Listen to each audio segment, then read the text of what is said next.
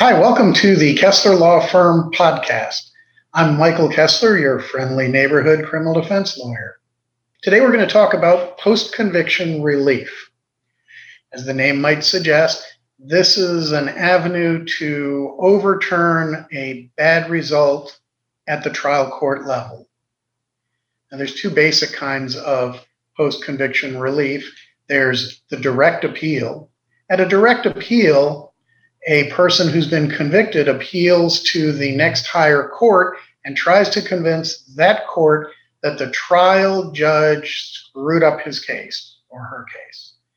In order to win a direct appeal, it's necessary that a person convince the Court of Appeals that the trial court judge made one or more significant errors, either errors of commission or omission. Either the judge let something in that should not have been presented to the jury, or kept something out that should have been presented to the jury. Another avenue for direct appeal is if the judge made a significant mistake during the jury selection process, either kicking off or leaving on a jury wrongly. A second avenue of post-conviction relief is going back to the trial court level and saying it was not the judge who messed up, it was the defense lawyer. This is a claim under Florida Rule 3.850, and it's called ineffective assistance of counsel. In a claim such as this, a person is complaining that his or her lawyer did such a poor job by committing, again, one or more significant acts or omissions, that the result of the trial is not reliable.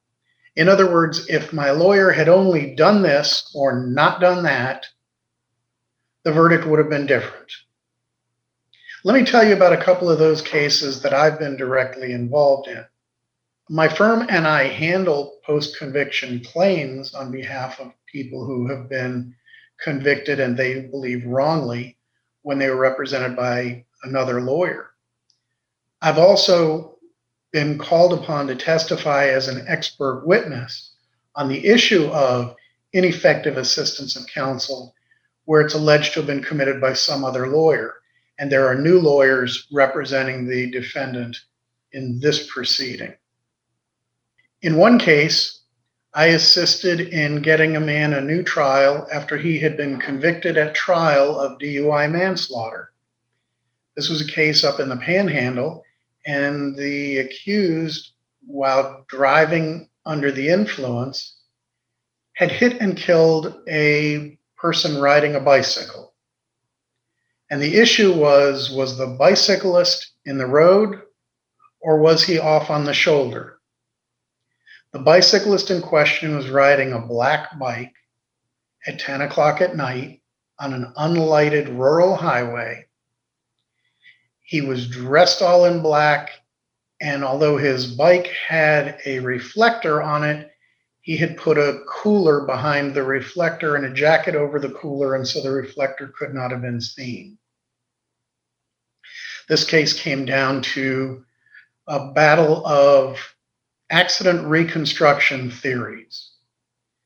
The original defense trial lawyer reached out to an accident reconstruction expert, an engineer, and discussed the case with him, but didn't actually hire him. And after this preliminary discussion, the engineer said, "Let me know when you get all of the discovery materials.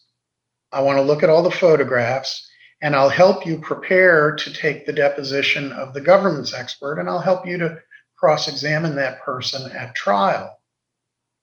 For reasons that still we haven't figured out, that trial lawyer didn't actually hire the engineer, and she handled things on her own with her own experience, such as it was with accident reconstruction.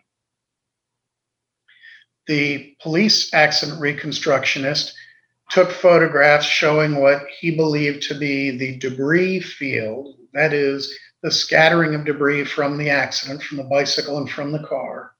And based on that, the prosecution accident reconstruction expert created what he called a debris field that showed the point of impact, and he said the point of impact was on the shoulder of the road.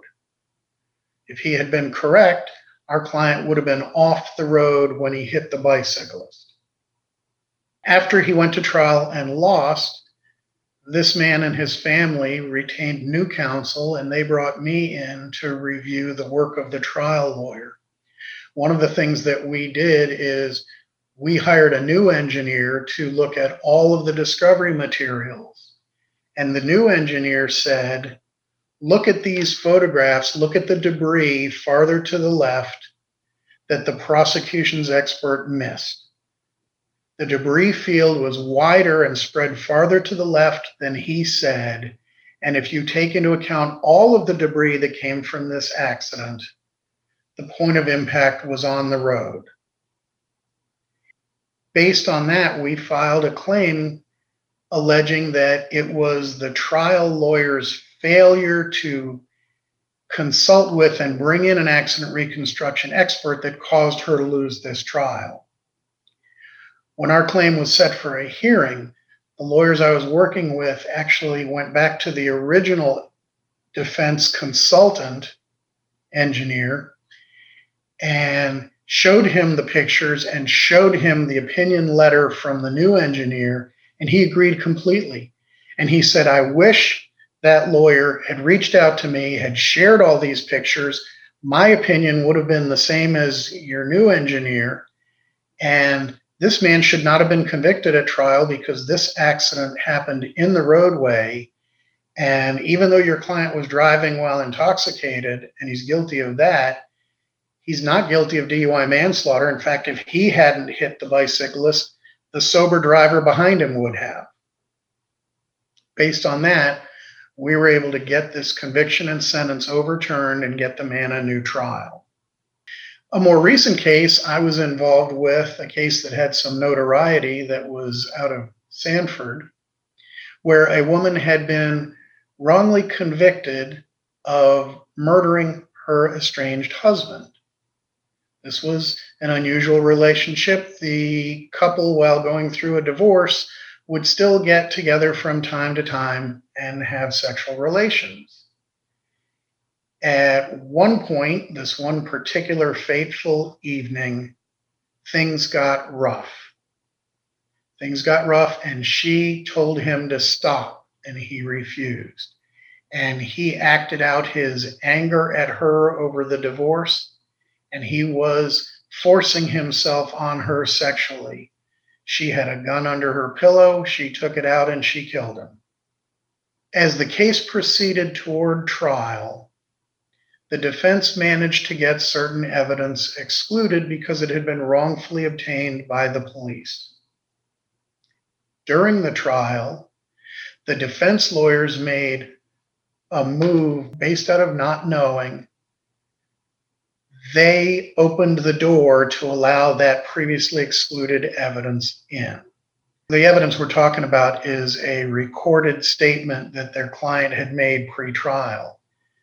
The lead trial lawyer had never listened to the entire statement and didn't realize the damaging material at the end, and didn't realize how letting another piece of evidence in would have opened the door to that evidence. So the trial lawyer not only wasn't fully aware of the evidence in his case, but he also was unaware of the law. The combination of two led him to make a terrible tactical decision that no lawyer in his right mind would have made, that opened the door and allowed the prosecution to introduce this taped statement. It was my opinion, and I testified, that this was not a mere tactical move. This was ineffective assistance of counsel. It was a decision made by a lawyer who didn't know the evidence in his case and didn't know the law. Had he listened to the recorded statement of his client, he would have known what was on there. And had he understood the law, he would not have made the move he did that opened the door to allow this excluded evidence in. That woman has been granted a new trial. There was a third case that I became involved in where actually the lead detective on the case ended up helping the defendant get a new trial. There was a young man who worked at Disney who was accused of a sexual assault against another coworker at Disney. This was a young couple that had an on-again, off-again relationship. The woman had made statements consistent with consent in a recorded statement to this detective. The detective notified the prosecution pre-trial, and the prosecution failed to disclose it. The defense also was unaware of it because the defense attorney defending this young man chose not to even bother taking the deposition of the lead detective, which is just a colossal mistake. After the case went to trial, the lead detective had moved on, wasn't working for that agency anymore, but read about the conviction, and he reached out to the defendant's family and he asked about this recorded statement, and that was the first time they learned of it. The family hired new counsel. The new counsel brought me in to evaluate what the trial lawyer had done and not done. I testified as an expert witness in Orange County in Orlando at the hearing on this young man's claim for post-conviction relief. It was clear that his lawyer did not do a proper job in preparing his case for trial. It was also clear that this prosecutor had hidden the ball in this case. The upshot of it was, because of ineffective assistance of counsel, this young man had his conviction for a felony sex crime overturned, and he was released from prison. These are just 3 examples of cases that I was personally involved in where, because the original lawyer did not do what he or she was supposed to do, a client was wrongly convicted. These cases are defendable, they are winnable, but a lawyer's got to do the lawyer's job. If you have this kind of a case, if someone you care about has been wrongly convicted and you think I can help, please reach out to me. You can find me at the Kessler Law Firm, 772-466-4900, or you can find me through our website, www.kesslerlawfirm.com. And thank you for joining us today on the Kessler Law Firm podcast. If you found us on YouTube or some other social media, feel free to hit subscribe so you never miss an episode of the Kessler Law Firm podcast. See you again soon.